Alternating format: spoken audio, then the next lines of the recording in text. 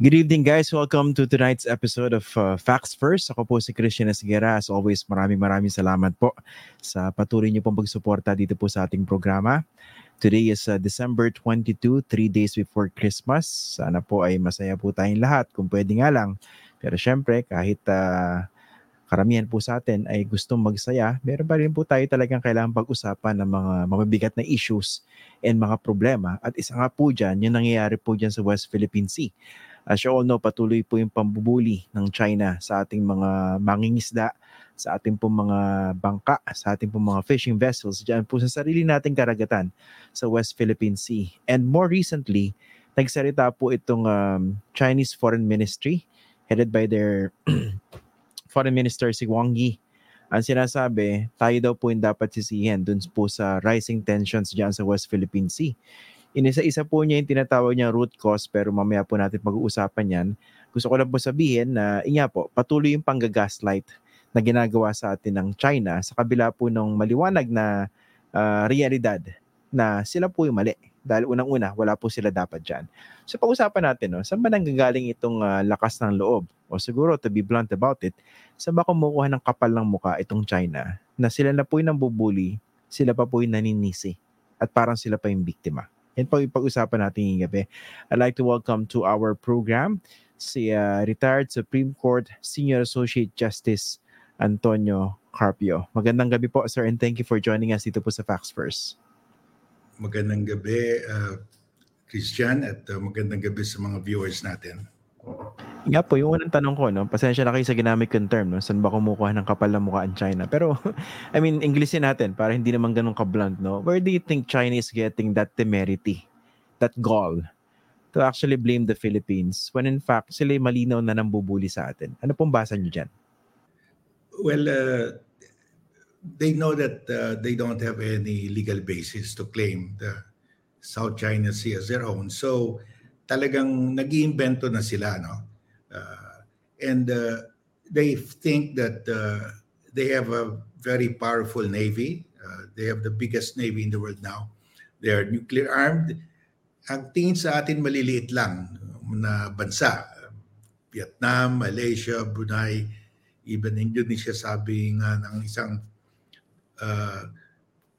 diplomat nila, deputy foreign minister, sabi when they talk to the ASEAN, a group of ASEAN ambassadors, sabi ng deputy foreign minister nila, you are small countries and we are a big country, and that is a fact. You cannot change that. That's how it is. So, yan ang tingin nila sa atin. We are a small country and kayang-kaya tayo militarily and economically. But of course, we have also allies, no? And we have a mutual defense treaty with the US, which is more powerful than China militarily and economically. And that is how small countries survive. No, you have to ally yourself with the bigger countries to ward off territorial ambitions of your bigger neighbor, and that's exactly what's happening sa South China Sea. No? China wants to grab our exclusive economic zone and our island territories in the Spratlys, including Scarborough Shoal. Akala ng China, kayang-kaya tayo, but they have a big problem because we have a mutual defense treaty with a state that's more powerful than them. No?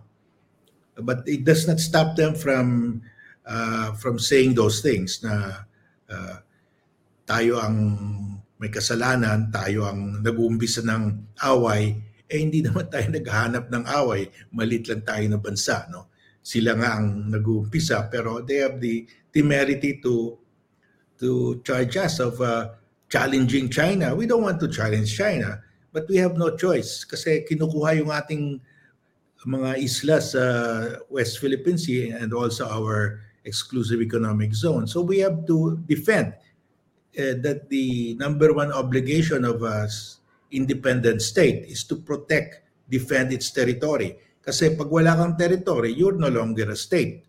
Because one of the essential elements of a state is you have a territory. So you must defend your territory if you want to survive as an independent state. No? Otherwise, magiging vassal ka lang ng China, and we don't want that to happen. No?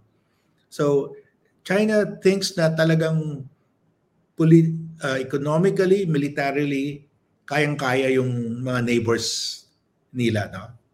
Vietnam, Malaysia, Brunei, Indonesia. So ganyan sila, that's how they react, that's how they conduct themselves, no? And well, we have our allies, we have international law on our side, and we have to leverage this, no? Okay. Puntahan po muna natin yung yung call between the Chinese Foreign Minister at saka yung kanyang Philippine counterpart si Secretary Enrique Manalo, kung saan nga sinabi ng Chinese Foreign Minister na yung Philippine-China relations are at a crossroads. Tapos, faced with the choice of where to go, the Philippines must act with caution. I mean, parang binibigay sa atin yung responsibility, no? Yung weight of the responsibility as to what could come out of this rising tensions dito sa West Philippine Sea. Ano sa tingin nyo? Bakit ganun yung tone? Ganun yung direction ng kanilang pahayag? Ganyan talaga ang conduct ng imperialist. An imperialist country behaves that way, no? Na minamaliit nila yung mga countries that are smaller than them, less powerful than them. Parang binubuli talaga nila. That's how they act. Because they feel they can get away with it, no?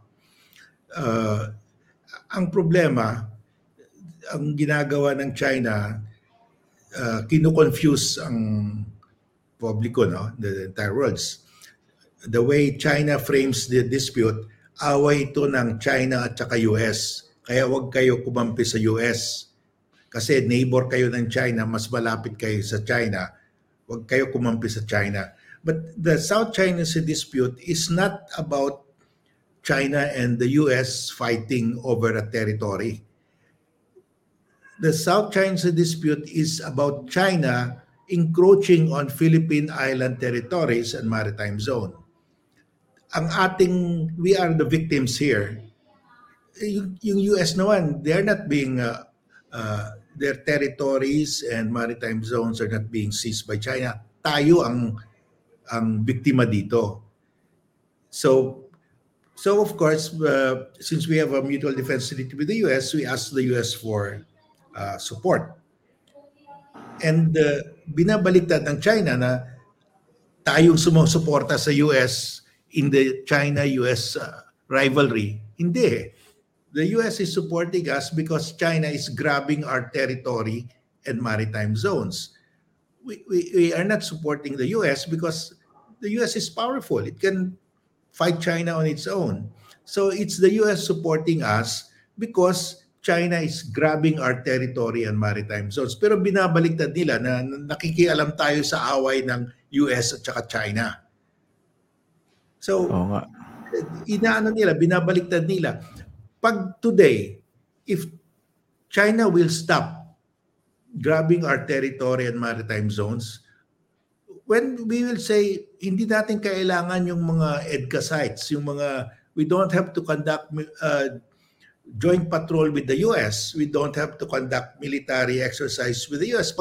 If the Chinese will recognize our island territories and maritime zones, we don't have a problem with China. We don't have to go to the US. We don't have to ask the US for support. But because China is grabbing our territory and maritime zones, we have to ask for support from not only the US, but like-minded states, no? So, binabaliktad nila. Pero they are the cause of this dispute because inaagaw nila yung isla natin at saka maritime zones natin. Sila ang nag-umpisa nito. Kaya hindi nga tayo lumaban. Pumunta tayo sa Hague. We went to court. Instead of sending our Marines to retake Scarborough Shoal, pinadala natin yung mga abogado natin sa The Hague. Doon tayo lumaban because we don't want war. We don't want a skirmish. Pero sinasabi nila tayo raw ang aggressive. Tayo raw ang nagbubuli sa kanila. Ang layo. Talagang that's why the world is supporting us, no? Kasi alam naman ng all the states in the world know that we are the victim here. China is the aggressor. Halata naman eh. Sila naman pumasok sa teritoryo natin. Wala naman sila in the territory before the before 1970s. Wala naman sila sa Scarborough Shoal or sa Spratlys eh. 1980s wala, mid 1980s, 1987 lang sila nagumpisa eh.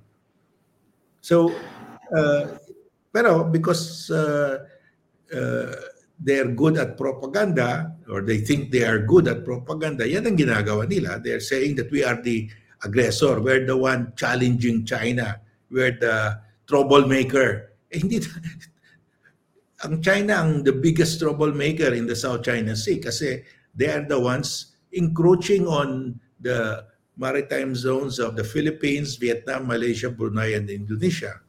5 ang kalaban nila. Okay. Yung sinasabi niya, no, yan yung maliwanag talaga, no? We are the victims here and China yung biggest troublemaker sa South China Sea. Kasi nga kine-claim nila yung more than 85% ng South China Sea gamit ang isang bogus doctrine from 9-dash line na pinawalang na ibinasura na nga ng Permanent Court of Arbitration tapos naging 10-dash line. Pero sa tingin nyo, malinaw ba sa mundo talaga yan kung sino yung bully rito at kung sino yung biktima? Kasi baka naman masyado po effective yung Chinese propaganda machine na baka naman sa atin lang in this part of the world lang malinaw yan. Eh, tsaka nga baka pati ilang mga Pilipino naniniwala dun sa framing na this is between the US and the China, na China encroaching in our territory. I think malinaw kasi the entire EU is supporting us. Madami yan. That's about 29, 28 countries. The US supporting us, Canada is supporting us, of course, Vietnam, Malaysia, Brunei, Indonesia, kasi they are also affected. Japan is supporting us, Australia, and then South Korea and India. There is really no country that is openly supporting China here, no? Sabi nga ni Secretary Gibo, sabi niya, wala namang bansa sumusuporta sa China na supporting that China owns the South China Sea. There's not a single country, not even Russia, is supporting the claim of China na China owns the South China Sea. Not even Cambodia, not even yung mga supporters ng China, they cannot also say publicly na China owns the South China Sea kasi hindi naman talaga. You cannot own, a country cannot own an entire sea beyond its 12 nautical mile territorial sea, no? So, I have not seen a country saying that tama yung China, China owns the South China Sea as claimed by China. Wala. They are supporting China in some other ways like Russia, like Cambodia. But yung sasabihin nila na tama ang China kasi China owns the South China Sea since 2,000 years ago, wala. Nobody will buy that story eh. Kumbaga malinaw naman sa lahat kung ano yung nasasaad sa batas, no, sa international. At saka tama ba? Ito yung like ko rin po binabanggit, no? Kasi nadidinig din natin from China yung word na ano, yung kataga na yung statement na we should respect international law. Hindi po ba pag sinabi natin we respect international law, it goes without saying that they should respect the Permanent Court of Arbitration ruling, pati yung UNCLOS, di ba? Tama po ba? Yes, kaya nakaka, ano eh, they're really, they speak with a forked tongue, no? Yung talagang double talk, eh, no? Sabi nila, respect UNCLOS. Let us resolve this in accordance with international law and UNCLOS. Pero they're the first one to violate UNCLOS. Kasi sa UNCLOS naman, you cannot claim as your territory more than 12 nautical miles. Klaro yun. And no other country is claiming beyond 12 nautical miles. Sila lang talaga. So, they're asking that the others comply with UNCLOS, pero sila, they will not comply. China is the only country claiming that the high seas are its national territory. Kasi yung South China Sea, may high seas yan. About 25% of the South China Sea are high seas. Sabi ng China, that is under the 9-dash line. Amin yan. That's our national territory. And nobody has supported that. Not even Cambodia or Laos has said tama. So it's only China, but ang kapal ng mukha nila na let us comply with international law and UNCLOS. Sila ang number one violator ng international law and UNCLOS eh. Okay. Speaking of ano no, kapal na mukha. Isa-isahin natin yung statement coming from the Chinese Foreign Ministry. Sabi nila, inisa-isa ko, binilang ko yung ano, yung kanilang nirattle off na dahilan, no? In gaslighting the Philippines. Sabi nila, the root cause ng problema is the Philippines has, number one, changed its long-standing policy stand. Number two, reneged on its own commitments. Number three, continued to provoke and stir trouble at sea. And number four, undermine China's legal rights. Puntahan muna natin yung number four. Ano ba itong pinagsasabi nilang China's legal rights? Yun nga, ang legal right raw nila, they own the South China Sea, 85.7%. But that's against international law. There is no international law that says that they own 85.7% of the South China Sea. The international law allows them up to 12 nautical miles, just like any other state. So they will say under international law, they cannot point at a law which says that they can own the entire sea. Wala na yun eh. The last time that a country claimed the entire sea, that was in the 17th century. They signed the UNCLOS, hanggang 12 nautical miles lang maklaim nila from their baseline, no? From their coast. So they will say, under international law, we own this. Wala namang international law na kanila yung high seas eh. Then sure, ito ng legal rights, no? Tsaka nga pati po yung 9-dash line, di ba? Yung basis nun ay sinabi ng PCA, walang kwenta, walang basis, di ba? Oh, sabi nila, since 2,000 years ago, 1947 lang yan eh. Drenowing yan ng Kuomintang government in 1947 lang. Hindi, walang 2,000 years ago yan. Talagang it's fiction that they are telling the world. Kaya nobody bought their claim. Not one of the judges of the tribunal bought their outlandish claim, no, na since 2,000 years ago. 2,000 years ago, nobody knew that there was oil in the sea. Hindi pa nga gumagamit tayo ng oil 2,000 years ago. Ikiniklaim na nila yung oil sa South China Sea 2,000 years ago. Wala eh. The industries started to offshore drilling early, mga 19 middle of mga 1920s lang nag-umpisa yan eh, yung offshore drilling for oil and gas, no?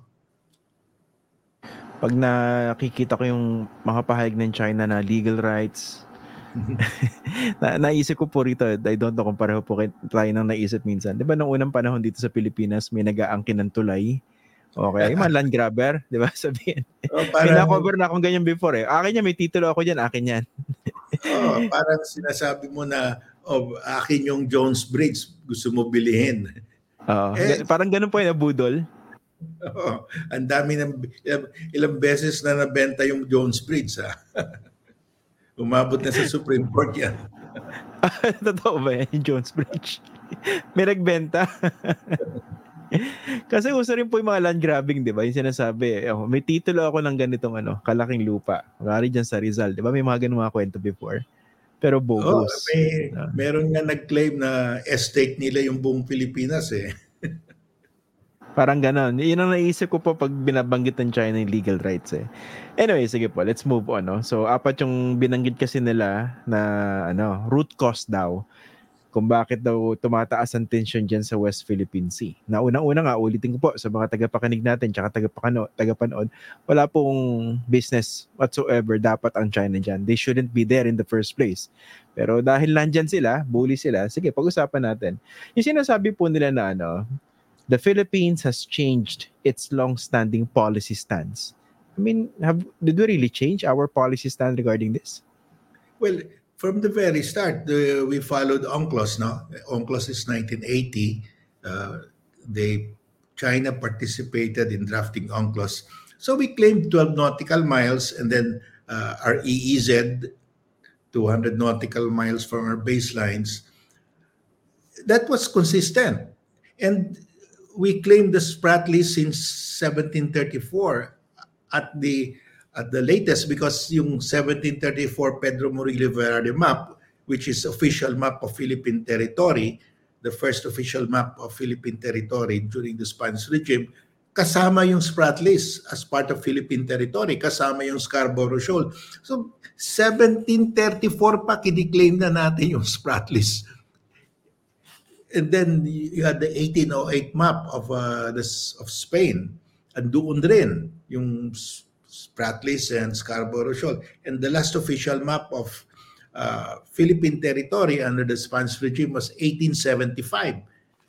Kasama, more detailed na ang mga isla sa Spratlys. Andoon yung T2, which we call Pag-asa. Andoon yung Ito Aba, 1875. Pangalan yan sa mapa natin, Ito Aba na. Loita, andun din. Ngayon, and China has no map. 1947 lang sila nagpakita ng mapa eh. Tayo, 1734, 1808, 1875. Sila 1947 lang. So wala silang mapakita talaga. And in fact, even Vietnam, Malaysia, and Brunei, and Indonesia, wala namang mapakita eh. Tayong may mapa na ganyan eh. But of course, Brunei is not claiming, except for its island there in front of its coastline, isa lang, yung Luisa Reef. No? We're not claiming Luisa Reef. Indonesia is not claiming any island territory in the Spratlys, but yung kanilang EEZ is encroached by the 9-dash line. So, dapat ang gawin natin, we challenge China. Let's submit this to arbitration. Kasi sabi ng China, kanila yon. Sabi natin yon. So, let's present it to an independent tribunal. That's the way it should be settled under the UN Charter. If there is a territorial dispute, hindi kayo, you cannot resolve it between yourselves, then you submit it to arbitration. Kasi the UN Charter says all disputes must be settled by peaceful means, by negotiation, mediation, and finally by arbitration or judicial settlement. No? So we should challenge China to submit the dispute to arbitration. Nga po, pero what assurance will we have? Kasi nga, higanting bansa sila, di ba? Ginawa na natin yan. Noong 2016, we got a decision, di ba? Pero they didn't participate, kahit signatory sila, tapos they didn't respect the ruling. Yeah. I don't think China will agree to submit it to arbitration, but that will again prove to the world we are willing to settle this by peaceful means in accordance with the UN Charter. We are confident of our claim that we have the better title. That's why we're going to submit it to arbitration. So yung mundo, the people of the world will say, bakit umatras ang China? Sabi ng China, they have indisputable sovereignty. Pag may indisputable sovereignty sila, dapat they should be confident enough to submit it to arbitration. So that's in fact our good PR on our side, no? Na we are willing to submit it to arbitration because we are confident of our position. And China, alam naman, pag ayaw ng China, that means mahina yung kanilang claim, no? That's part of the winning the hearts and mind of the people of the world, no? Katulad yun sa arbitration at The Hague. We were confident that we would win, that the 9-dash line will be declared incompatible with the UNCLOS, incompatible with international law. Alam naman natin na hindi sasama yung China eh. But we have the ruling, and the world is rallying around that ruling. Without the ruling, we cannot expect the EU, the US to be siding with us kasi ang labas niyan, it's China's word against our word. Wala namang decision ng independent tribunal.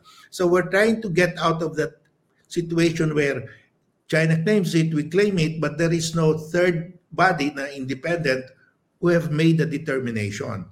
Kailangan meron tayong ganyan kasi we are the weaker state here in terms of military economic might, no? So we are strong in the law, so let's leverage the law uh, to help us, no? Okay. So again, malinaw naman talaga kung sino yung tama po rito, no? Tsaka kung sino yung mali. Pagbasihan na nga lang natin yung 2016 na Hague ruling ng Permanent Court of Arbitration. Pero in the meantime, kahit na yung big allies natin, sinusuportahan tayo, ang concern din ng ibang mga kababayan po natin, day in and day out, ang hinaharas naman physically, yung ano natin, yung mga fishing vessels natin, yung ating Philippine Coast Guard. The question is, what else do you think our allies should do to somehow ease the burden sa atin? Well, our allies have offered to conduct joint patrols with us in the West Philippine Sea. Yung joint patrol is the most robust enforcement of the arbitral award. Kasi pag joint patrol, the warships of the Philippines and its partners dumadaan dyan sa West Philippine Sea within the 9-dash line. So that's telling China, oy, yung 9-dash line mo has no effect on us, on the world.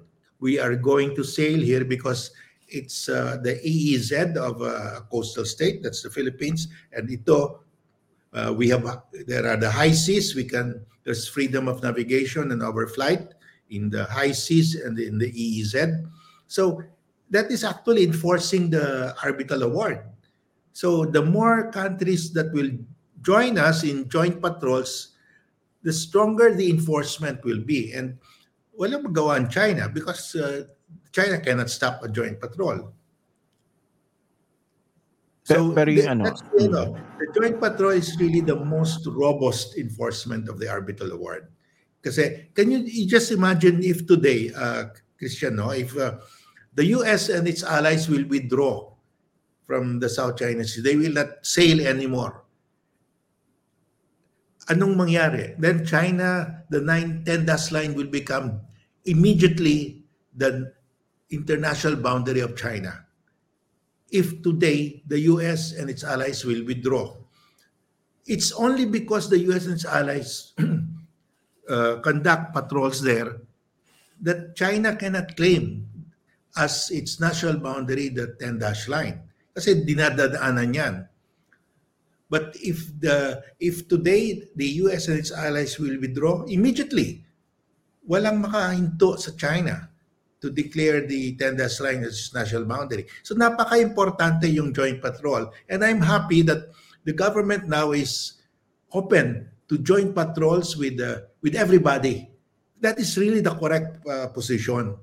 Because the more joint patrols there, the more robust the enforcement of the arbitral award. Kasi that's really the enforcement of the arbitral award. So yung joint patrol is very important. How about yung kasama po ba dyan yung pag-escort dun sa ating mga resupply missions? Kasi ito yung madalas hinaharas ng China. Well, maganda din yan if the US will conduct a joint patrol as we deliver supplies to BRP Sierra Madre, no? Maganda din yun. I hope they will do that. But that's we can always time the resupply mission with a joint patrol if we want to. Okay. Sige, maraming salamat po, Justice Carpio. Napakalalim na naman po ng discussion natin. And hindi pa po ito yung huli, kasi nakaka-high blood. Miski gusto natin, good thoughts for Christmas. May mga ganyan kasi. Anyway, maraming salamat po, sir, for joining us again dito po sa Facts First. Thank you. Thank you, Christian, for inviting me again. Thank you so much. Thank you to our viewers. Okay, maraming salamat, sir, and Merry Christmas po. Merry Christmas also. Yan po si Justice Carpio. Nakausap natin tungkol dito sa gaslighting, no? Malino naman sa inyo yung gaslighting, no? Yung ikaw na yung biktima, ikaw pa yung sinisi. No? Parang yan Imagine niya nasa bakuran mo ikaw. Gusto mong anihin yung tinanim mo, let's say, pechay. O kaya sili. Nagtanong ka ng sili. gusto mong pitasin yung dahong sili man lang dahil magluluto ka, pagtingin mo, yung kapitbahay mo nandun, nagpapakasasa dun sa sarili mong mga tanim, tapos ayaw umalis dun sa bakuran mo mismo. At pag sinabi mo, amin po to, no? Meron po kaming titulo. Napakalinaw naman po. Sabihin sa'yo, kasalanan mo lahat to, no? Kasalanan mo lahat to. Pinoprovoke mo kami. Yan. Yan ang ginagawa sa atin ng China. Tapos sinasabi nila, meron kaming legal rights para mapunta rito sa bakuran nyo. Anyway, napakalinaw naman po talaga kung sino yung tama at saka mali rito. Pero gusto po natin batiin yung mga trolls natin yung gabi na mukhang todo kayod po, ano? Mukhang humahabol 3 days before Christmas. Ano ba, nagpaparamdam ba kayo ng mga Christmas bonus? Hindi ba kayo nabigyan ng ng Christmas package? Yung mga miskitigan na 500 pesos. Yung merong walang tatak na pineapple tidbits ba yun o fruit cocktail. Mukhang gusto yung humabol Ayan. Mukhang todo kayod kayo, no? Napakalinaw ng discussion dito, napakalinaw po kung sino yung tama at saka mali. Ang problema rito sa mga kababayan natin, talagang gustong-gustong ibinebenta ang ating sariling interest, no? Wala kayong pinagkaiba rin sa ilang mga politiko natin na biglang nagtatapangan ngayon, no? Biglang nagiging matapang sa kanilang paninindigan dito sa pangbubuli ng China sa ating mga mangingisda, sa ating mga miyembro ng ating Coast Guard. Dahil siguro mag-i-election sa 2025, no? Pero nakaraang administrasyon, napakatahimik nila. Ayun, sana magising po kayong lahat, no? Magising po kayong lahat. Oo. Sana po magising po itong mga nagbubulag-bulagan na kahit napakalino naman po kung sino yung mali, pinagtatanggol pa. Okay? So, paano ba yan? 3 days to go before Christmas. Masaya ba kayo? Gusto lang natin mag-isip na magagandang memorya, pero ganun talaga May issue pa rin dito sa China No? Bago po tayo magtapos, gusto ko lang po magpasalamat dito kina Ma'am Celerina Passion, tapos yung asawa niya si Mr. Albert Passion, tapos si Ma'am Christy Basilio, yan, from Canada. Gulat ako, may pinadala sila sa atin dito sa bahay, and we really appreciate it. We really appreciate it. Yan, maraming salamat po kina Ma'am Celerina tsaka kay Ma'am Christy. Tapos nga po, belated wedding anniversary kina Ma'am Celerina Passion and Mr. Albert Passion last December 20. Okay? Ayun. Okay, magalala, may episode pa tayo sa Monday Kala nyo, miski Pasko, magbe-break tayo. May episode tayo sa Pasko. Yung pag-uusapan natin, yung pagsuspinde ng National Telecommunications Commission sa SMNI, yung TV network na pinagtatanggol ng ilang mga politiko ngayon, katulad nila Senator Amy Marcos, Senator Robin Padilla. Diba? Todo tanggol sila ngayon sa SMNI, no? May mga press freedom pang nalalaman, no? Yung ilan sa kanila. Bakit kaya hindi natin nadinig yung ganyang pagtatanggol ng ABS-CBN yung binabalahura ng dating Pangulo na kaalyado nila? Yung mas lilinaw pa ba rin sa issue ng press freedom na sinabi ni dating Pangulong Rodrigo Duterte that he would see to it that ABS-CBN would be out. Diba? Nung pinagmumura niya yung mga members ng media. Nasaan ba itong mga politiko na to na bigla na nabubuhay ngayon? Pati yung diba? Si Harry Roque, kung makahirit ng press freedom ngayon. Parang hindi siya enabler nung panduduro, to use a light term, no? Ng kanyang presidente sa malayang pamamahayag. Wala pa sa atin, press freedom, no? Yon. Okay. Sige, kita-kita po tayo sa Monday. Okay? Monday, that's Christmas Day. Maraming salamat po sa inyo.